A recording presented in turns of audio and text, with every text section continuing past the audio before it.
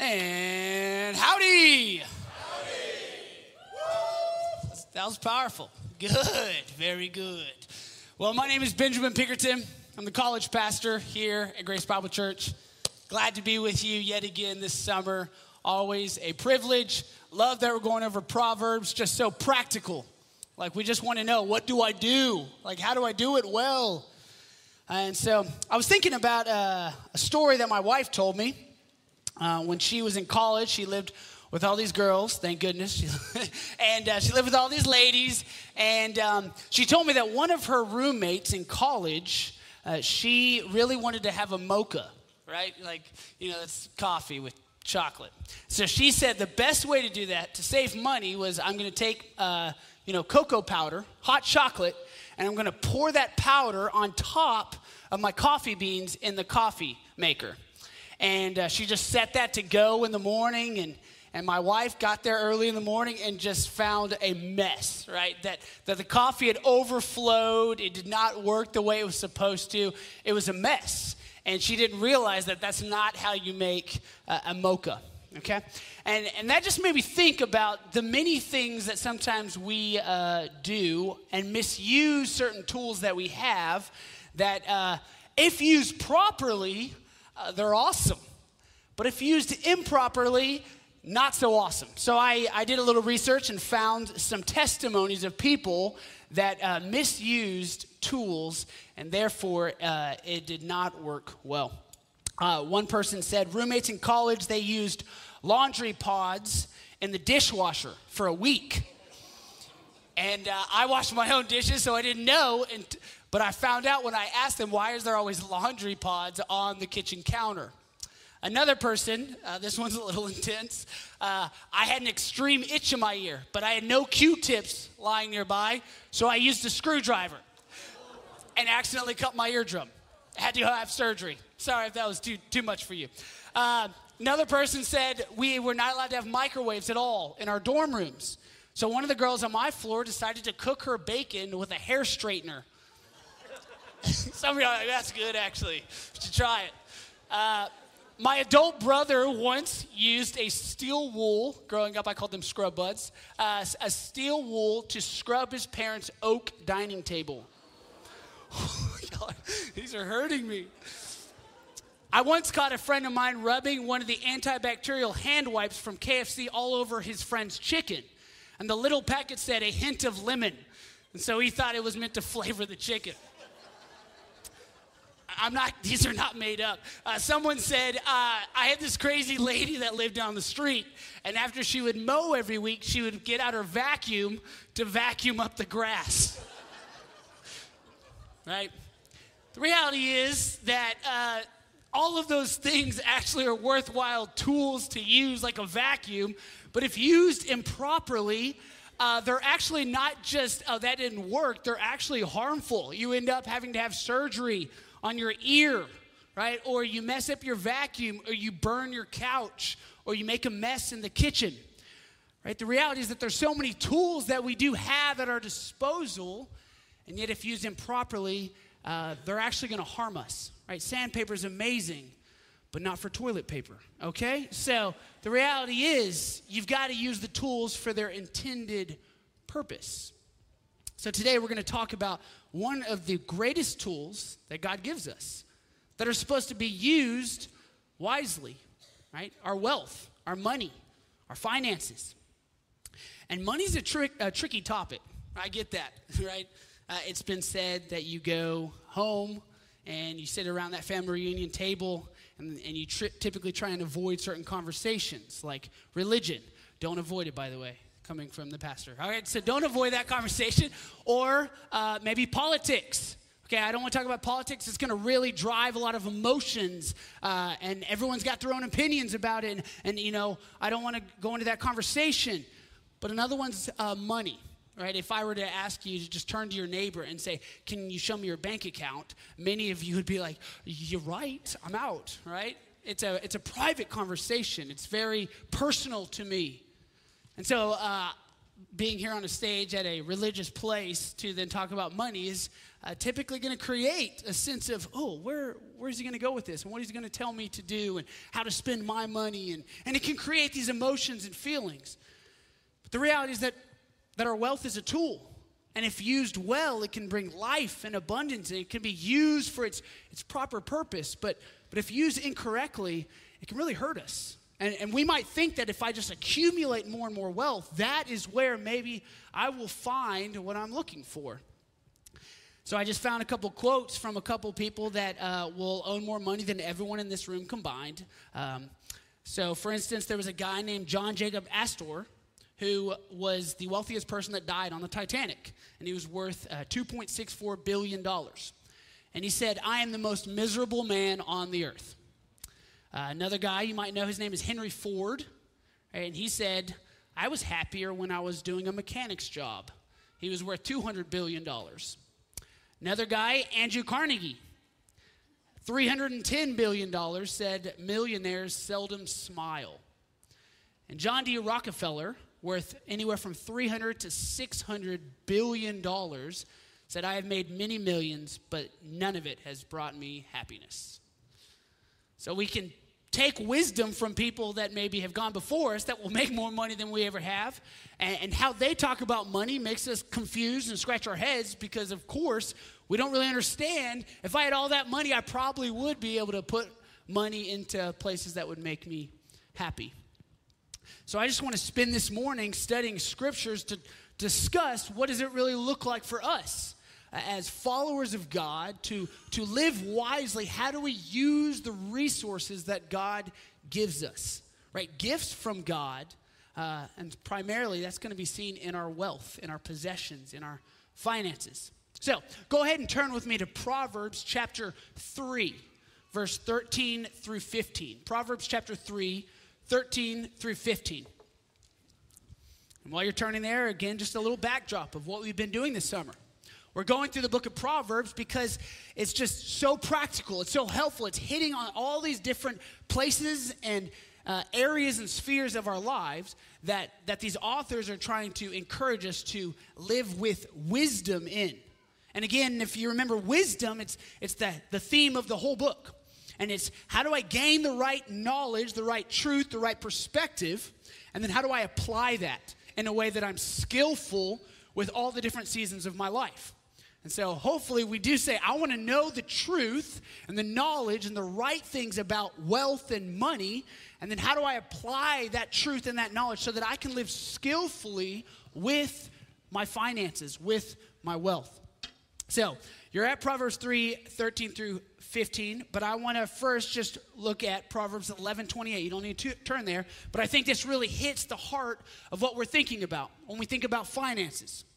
See, if you remember, I taught a couple weeks ago in here about choices, that God gives us choices, and those choices reflect our values, which reflects our purpose, which reflects our identity. And I talked about those choices, but if you remember, I started in Proverbs 3 that time too. And he said, trust in the Lord with all your heart, and do not lean on your own understanding. Acknowledge God in all of your ways, and he will make your path straight. Well, right here we see already an example right in that beginning of the chapters of Proverbs. There's somewhere else you can put your trust. There's another place you can acknowledge as the foundation for how you make all your decisions in your life. And it's your riches, it's your wealth. He says this in Proverbs 11:28. Those who trust in their riches, they will fall. But the righteous will thrive, will be abundant like a green leaf, which is reminiscent of Psalm chapter 1, right? That the person that's blessed, that walks in the counsel of he's not blessed if he walks in the counsel of the wicked, stands in the way of sinners, or sits in the seat of scoffers, but rather he trusts in the Lord, and he's literally like a tree that's planted by living streams of water that are constantly flowing. And because he's rooted and he's grounded, this tree is abundant. This tree bears fruit in its proper season. It prospers in all that it does. Well, here in Proverbs, we see the same thing, that those who trust in their wealth, that rely on their wealth for their comfort and their control and their security and their identity and their purpose and their value, that those people will fall. they will fail, but the righteous will thrive like a green leaf. And then Proverbs chapter 3, verse 13 through 15. Blessed is the one who finds wisdom and the one who obtains understanding. For wisdom is more profitable than silver. And wisdom's gain is better than gold. Wisdom is more precious than jewels. And none of the things that you can desire can compare with wisdom. So again, we need to know a lot about our wisdom and how we handle our finances. Although it's such a touchy and secure subject, in reality, we need to discuss it more because it actually is going to tell us a lot of different things about our hearts. So my goal today is I just want to go through some of the things that we need to know about wealth, why it's important for us to value our wealth in a very specific way, and then just really practically, what do we need to do? Like, what do I do walking out of here with wisdom with my wealth? So the first thing we need to know about wealth is this. Money, wealth, it is amoral. It's not moral and it's not immoral, it's amoral. Meaning it's neither good or bad. That it doesn't have a soul, that money doesn't make choices. And I think sometimes we think money is the root of all evil. And that's not what the passage says. The love of money is the root of all evil. That in reality, money and wealth is not bad, it's not wrong, it's not evil. However, what is moral, what is righteous or not righteous, what is good or bad is actually how we view it, how we earn it, and how we spend it. And Proverbs is full of discussions on those three ways that we think about money. How we view it, how we earn it, and how we spend it. But money and wealth itself, amoral. Second thing, God talks about money a lot. You know how I know that? Oh, one of the many ways is this morning I've ran into like 5 people. I've ran into elders, I've ran into friends, and literally every single one of them, what are you teaching on this morning? Money. And the joke, all the people said, every single one, which is hilarious, they looked at me and goes, I think the Bible might talk about that or something. Right? That we know that the Bible speaks about money a lot, actually. Money all the time. In fact, a third of Jesus' parables deal with money and possessions. Nearly 25% of Jesus' words in the New Testament deal with biblical stewardship. 25% of God in the flesh, when he's on earth, in the Gospels, in the New Testament, he speaks on biblical stewardship. 1 out of 10 verses in the Gospels deal with money. There are 2,000 scriptures on tithing in the Bible, on money, and on possessions, which is twice as much as faith and prayer. 2,000 verses on tithing, on money and possessions, which is double the amount of prayer and faith. Which you're like, what? It's like God knows that he needs to talk to us about money because somehow we might use it inappropriately. I love this quote by Philip Yancey in his book on money. Page 3, right off the bat, he talks about this thesis, but he says this: many Christians have one issue that haunts them and never falls silent. For some, it involves sexual identity. For others, a permanent battle against doubt. But for me, the issue has always been money. It hangs over me. It keeps me off balance, restless, uncomfortable, and nervous. I feel pulled in opposite directions over the money issue. Sometimes I want to sell all that I own, join a Christian commune, and live out my days in intentional poverty. And at other times, I want to rid myself of guilt and enjoy the fruits of our nation's prosperity. Mostly, I wish I did not even have to think about money at all. But I must somehow come to terms with the Bible's very strong statements about money. It's something we need to talk about. And yet again, I recognize it's hard. It's hard in how we think about money, how we talk about money, how we view money. The third thing we need to know about wealth is that God owns everything, including your wealth. That's very important theologically, because if it's God's money and not your money, then how you spend it should probably be in accordance with how God wants you to spend it. It's not potentially just, I do what I want with my money. It's God's money. And there's a lot of different passages in Scripture that talk about how God owns everything. He owns every person. He owns every single possession. He owns every single all your riches. Job 41:11. Job is arguing with God, saying, arguing, is God really righteous in some of the decisions and that he's made and all these things that have happened?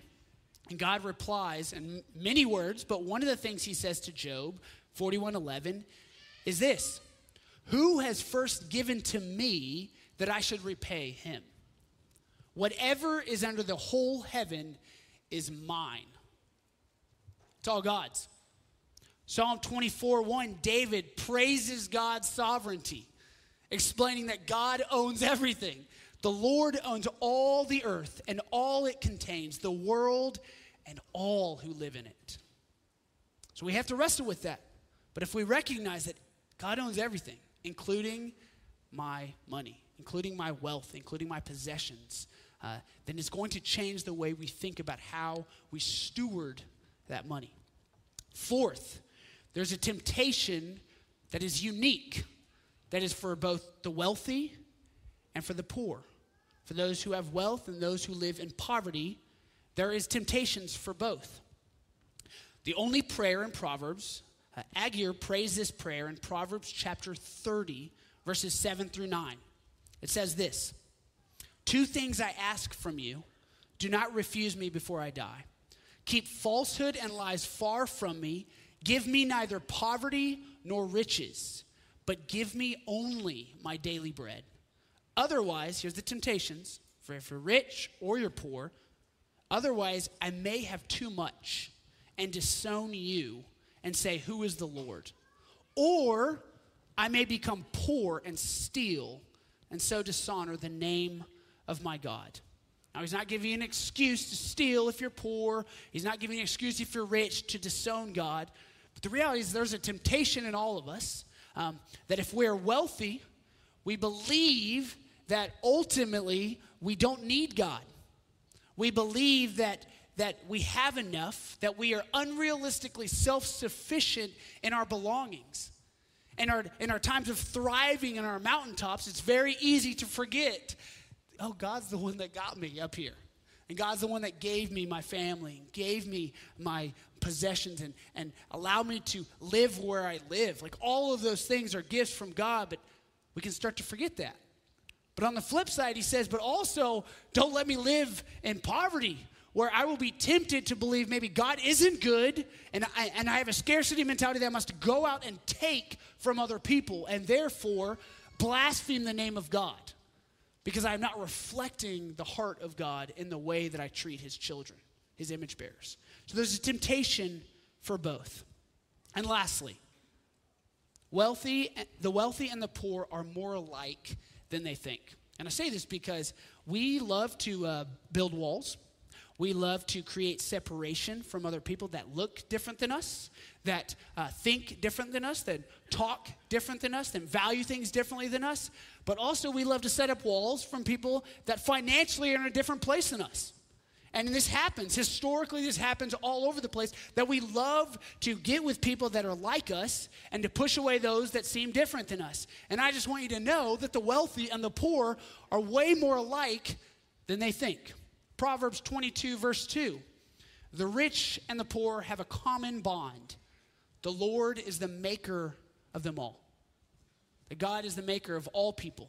That makes us together unified as his beloved image bearers. But then Matthew chapter 5, verse 44 through 45, Jesus, Sermon on the Mount, preaching to the Israelites, preaching to his people, he says, but I say to you, love your enemy and pray for those who persecute you, so that you may be like your Father in heaven, since he causes the sun to rise on the evil and the good, and he sends rain on the righteous and the unrighteous. That God shows no partiality with his grace. That God shows no partiality with who he loves. That God desires all people to not perish, to come into eternal life. That God loves all people, for God so loved the world that he sent his own son to die for the world, which was everyone in it. That God loves us And therefore, how we view other people, how we think about money in relation to other people really does matter. That ultimately, God is in control. It's all God's. And that we are more alike than we think. And that'll actually help us as we start to think about how we use our money even later when we get into the really practical ways to use your money. Now let's talk about the why. Why does money matter? Why does your wealth really matter? Well, one, I hope that this has already been drilled in from section 1, that God cares a lot about how we steward his gifts. That God cares a lot about how we steward his gifts. In fact, in Matthew chapter 25, there's this story that Jesus tells, this parable of the talents. There's a master that ultimately he gives talents or this money to 3 servants. And he gives a lot to one servant, he gives a medium amount to one servant, and gives a small amount to another servant. And he leaves and he comes back.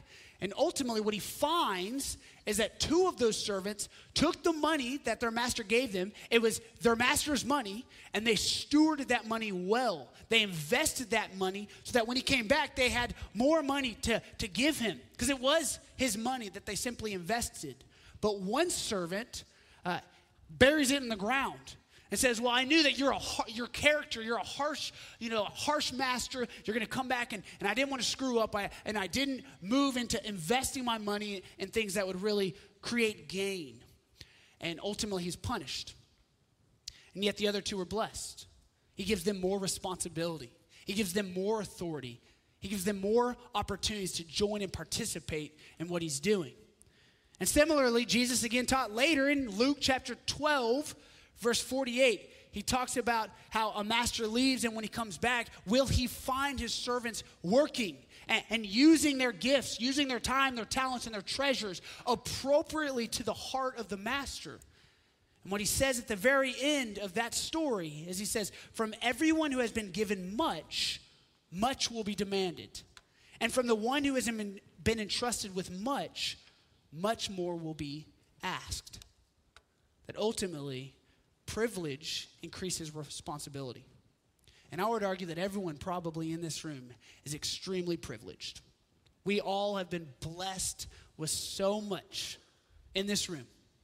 And so we need to recognize that with great power comes great responsibility. That's Uncle Ben to Spider-Man, if you didn't know, right? But with great power comes great responsibility. That's true. With great privilege comes responsibility to steward it wisely. Secondly, it's very important because how we use our wealth reflects our very heart. How we use our wealth, our possessions, things that we own, how we use it really is going to reflect something about our hearts. Matthew chapter 6, verse 19 through 21. Jesus, again, the Sermon on the Mount, preaching to people, says this. God preaches this. Do not accumulate for yourselves treasures on earth where moth and rust destroy and where thieves break in and steal. But accumulate for yourself, store up for yourselves treasures in heaven where moth and rust do not destroy and thieves do not break in and steal. For where your treasure is, there your heart will be also.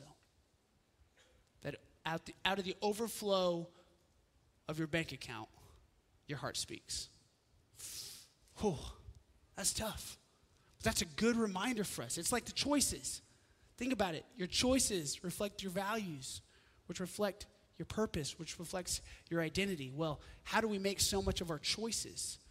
We make choices with our wealth. What we decide to put our money towards and how we invest or what we decide to purchase.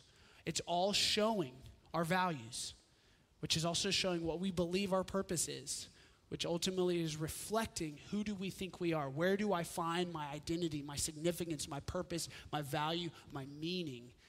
Oftentimes, all we have to do is look at how we use our wealth because it will reflect your heart. Third, why money matters. We can worship our wealth or we can worship with our wealth. Because remember, it's a tool. It's a gift. How we use it well really does matter. We can worship our wealth or we can worship with our wealth. Matthew chapter 6, again, later in that chapter, Jesus says this, "No one can serve two masters, for either he will hate the one and love the other, or he will be devoted to one and despise the other. You cannot serve God and wealth." You cannot serve God and wealth. So choose who you want to be your master. Choose who you want to give ultimate authority in your life. Do you want it to be wealth? Or do you want it to be God, who's sovereign and in control? And I hope you pick God, because the fourth point is this. Wealth is a great gift, but it makes for a terrible God. Wealth is a great gift. That's why wealth is awesome. Wealth is good. Let me tell you that from the front, right? Wealth is awesome. If God blesses you, gives you great gifts, that's amazing. But ultimately, if I put my hope, if I trust in my riches, if I acknowledge my wealth in all my ways, I trust in my possessions in all my ways, then ultimately I'm going to fail. It's not going to last. It's not going to provide hope or security, because wealth is a great gift, but it's a terrible, terrible God. Proverbs is full of this. Proverbs 11, verse 7, "When the wicked dies, their expectation comes to nothing, and hope placed in wealth vanishes." That they can't take it with them. So when they die, and all the hope that they put in having lots of riches, it vanishes. Proverbs 23, 4 through 5, "Do not wear yourself out to become rich. Be wise enough to restrain yourself. When you gaze upon riches, they are gone, for they surely make wings for themselves, and they fly off into the sky like an eagle." That as soon as I gaze upon it and I want it, it's there and then it's gone. And the author of Proverbs, much of Proverbs, is written by the wisest man who ever lived, but also the richest man who ever lived, King Solomon. And all those guys I talked about that were billionaires, right, you take all their money and add it together, it does not equal the $2.3 trillion that King Solomon was estimated to be worth. And King Solomon wrote a lot of these Proverbs explaining you're not going to find happiness, security, hope, lasting joy in your riches. I know. And he writes about it also in Ecclesiastes. He says this, "He who loves money will not be satisfied with money, nor he who loves wealth with his income. This also is vanity. It is vapor. It is mist. It is here and gone. It's a worthless idol. It does not give you what you're seeking. It's a great gift, but it's a terrible, terrible God." Benjamin Franklin, "Money never made a man happy yet, nor will it. The more a man has, the more he wants. Instead of filling a vacuum, it makes one." That's what money does if we put our hope and we try and make it our God. And you might not say, "Well, I don't worship it." But again, how do I think about it? How do I earn it? And how do I use it? Will tell me the condition of my heart towards money and then towards God. So let's talk about practically now. How do we wield wealth wisely? And wield's a strong word. But you wield a tool. It's a gift. It's a tool. It's a resource that if used properly can cause you to flourish. It can cause those around you to flourish. It can really help you walk in the way that you were designed to walk and to live. But if used incorrectly, again, we've seen over and over again that it will not provide lasting comfort or satisfaction. So how do we wield wealth wisely? First and foremost, love the giver, not just his gifts. Love the giver, not just his gifts. I love that Corby started off by explaining the gospel in 1 Corinthians chapter 15. Right? The heart of our God is that he's a giver. God is a generous Father. In fact, Scripture says that he is the giver of all good gifts. That every gift comes from God in heaven above. That every gift that we have comes from him. And what did God do for us? See, I don't think that we become good at stewarding our money biblically and with wisdom by just trying to put in a lot of practices and disciplines. The way I think that you will start to value your money the proper way and to use your money the proper way is that you love God more. If you love God more, you will want to put your money where the heart of God lies. See, and this is our God.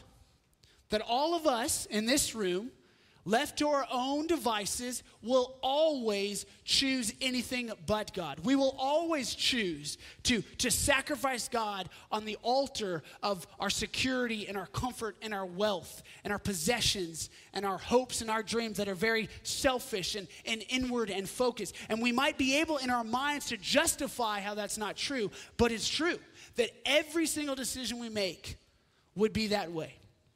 And so God, in his mercy and his grace, he made us to be in relationship with him. And yet we chose from the very beginning to not worship him, to not want to obey him, and to submit to him as God. But we wanted to worship ourselves, to lift ourselves up.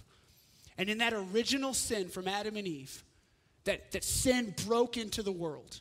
And it created a chasm, a relationship disconnect between us and God. And there was no way to bridge that chasm. Because all of us are like sheep who have gone astray. Every single one of us goes his own way.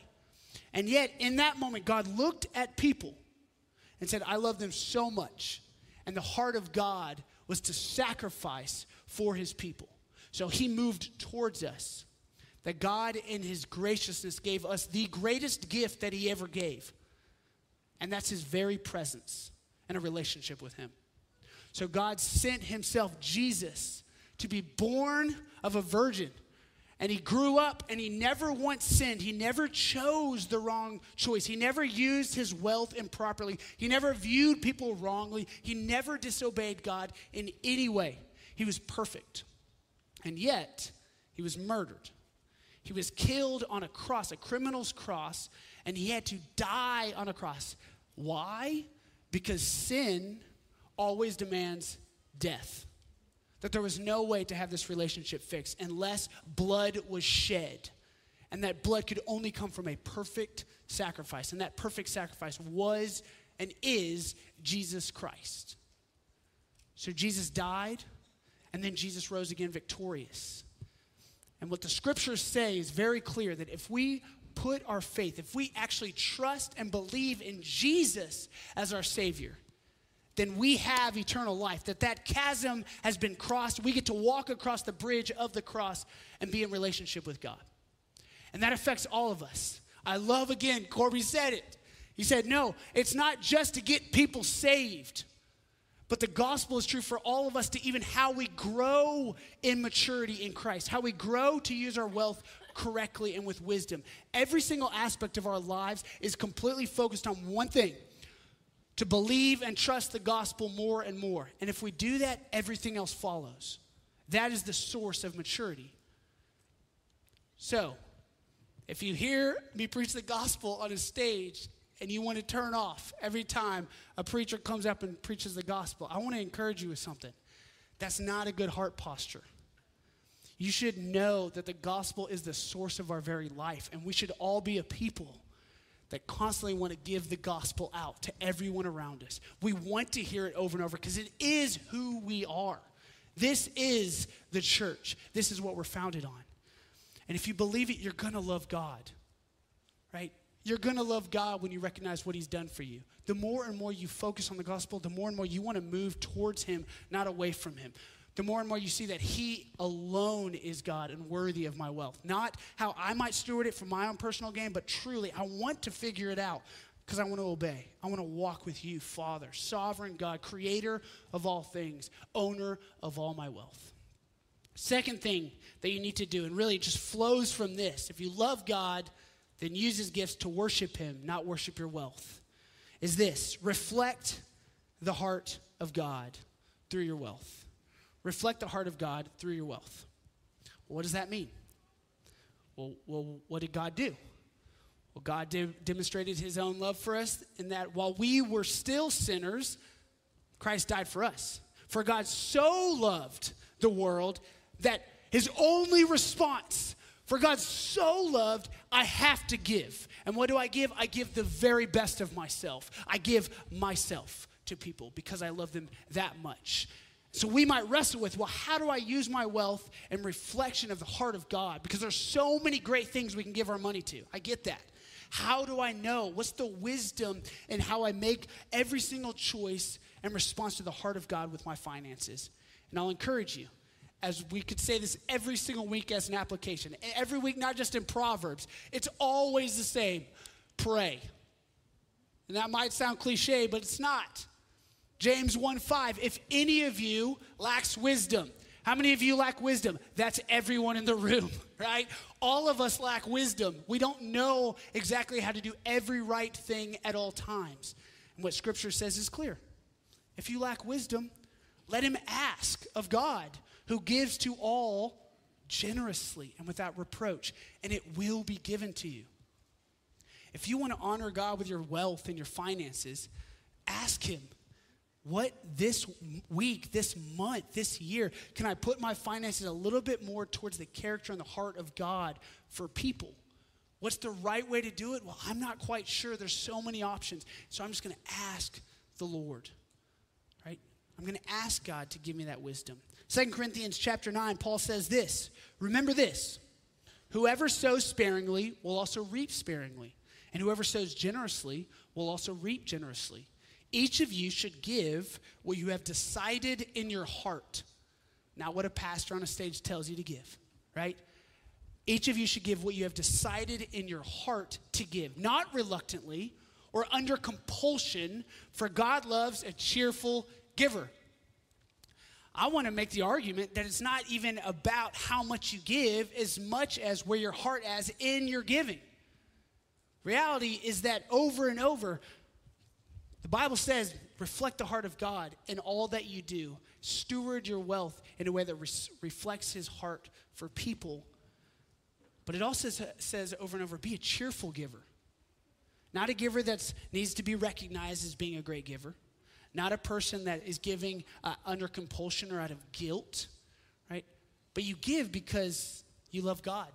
You give because you want to participate in what God's doing in the world because you believe that he knows what's best and that you got to put your trust somewhere. So you're trying to figure it out with wisdom. And I just want to encourage you, cheerful giving is the key. What can I give in a way that reflects the heart of God, but I want to do it cheerfully and generously because I'm reflecting his heart. That's big. Third, invest your money in that which matters most. Invest your money in that which matters most. And that makes sense. I mean, you might argue, well, what matters most? That's part of the challenge. Okay, well, go back to, point number 2, pray. Go through the choices as you think about it. But invest your money in that which matters most. If you remember earlier, what did Jesus himself say? Do not accumulate or store up for yourself treasures on earth that moth and rust will get and destroy, but rather put your money in those things that are lasting and eternal, treasures in heaven. So what matters most? Well, those things that are eternal. You know what's eternal?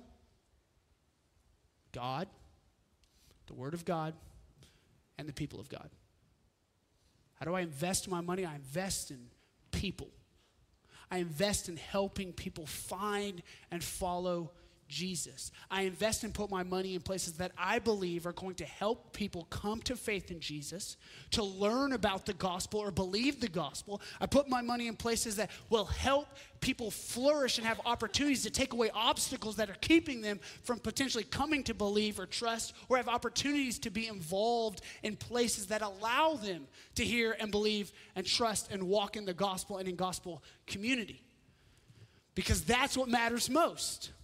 That all of us were designed ultimately to love God, to love people, and to make disciples. So how do I use my money? Well, what will cause me to love God, love people, and make disciples?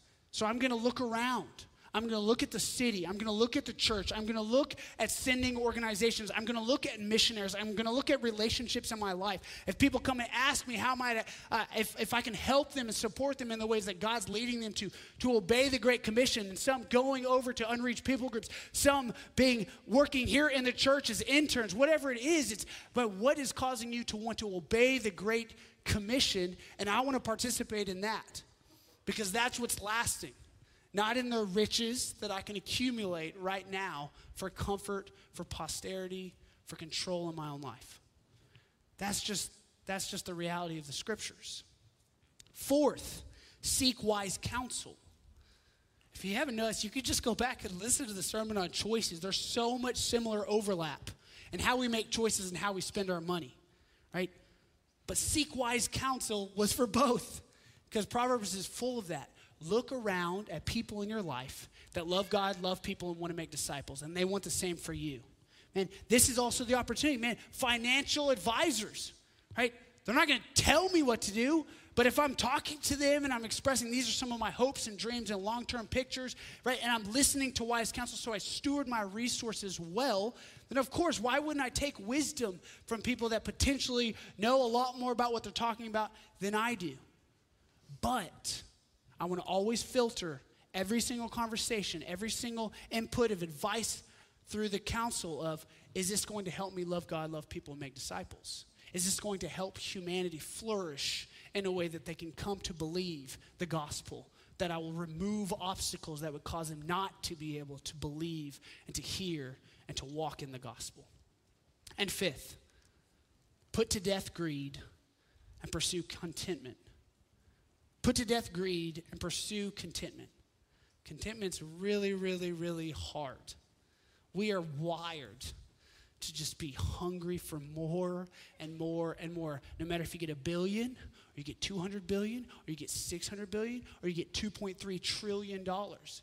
It's never going to be enough. We are constantly wanting more and more and more. This voracious appetite for possessions and belongings. So that will create for us freedom or comfort or control in our life, or for others to view us in a way that we really want them to. How do I pursue contentment and put to death greed? I love this passage. It's probably one of the most used passages I hear, especially in youth ministry when I was there, but it's Philippians chapter 4, verse 13. But what's the context of I can do all things through Christ who strengthens me? It's not so I can be an amazing football player, right? I have learned to be content in any circumstance.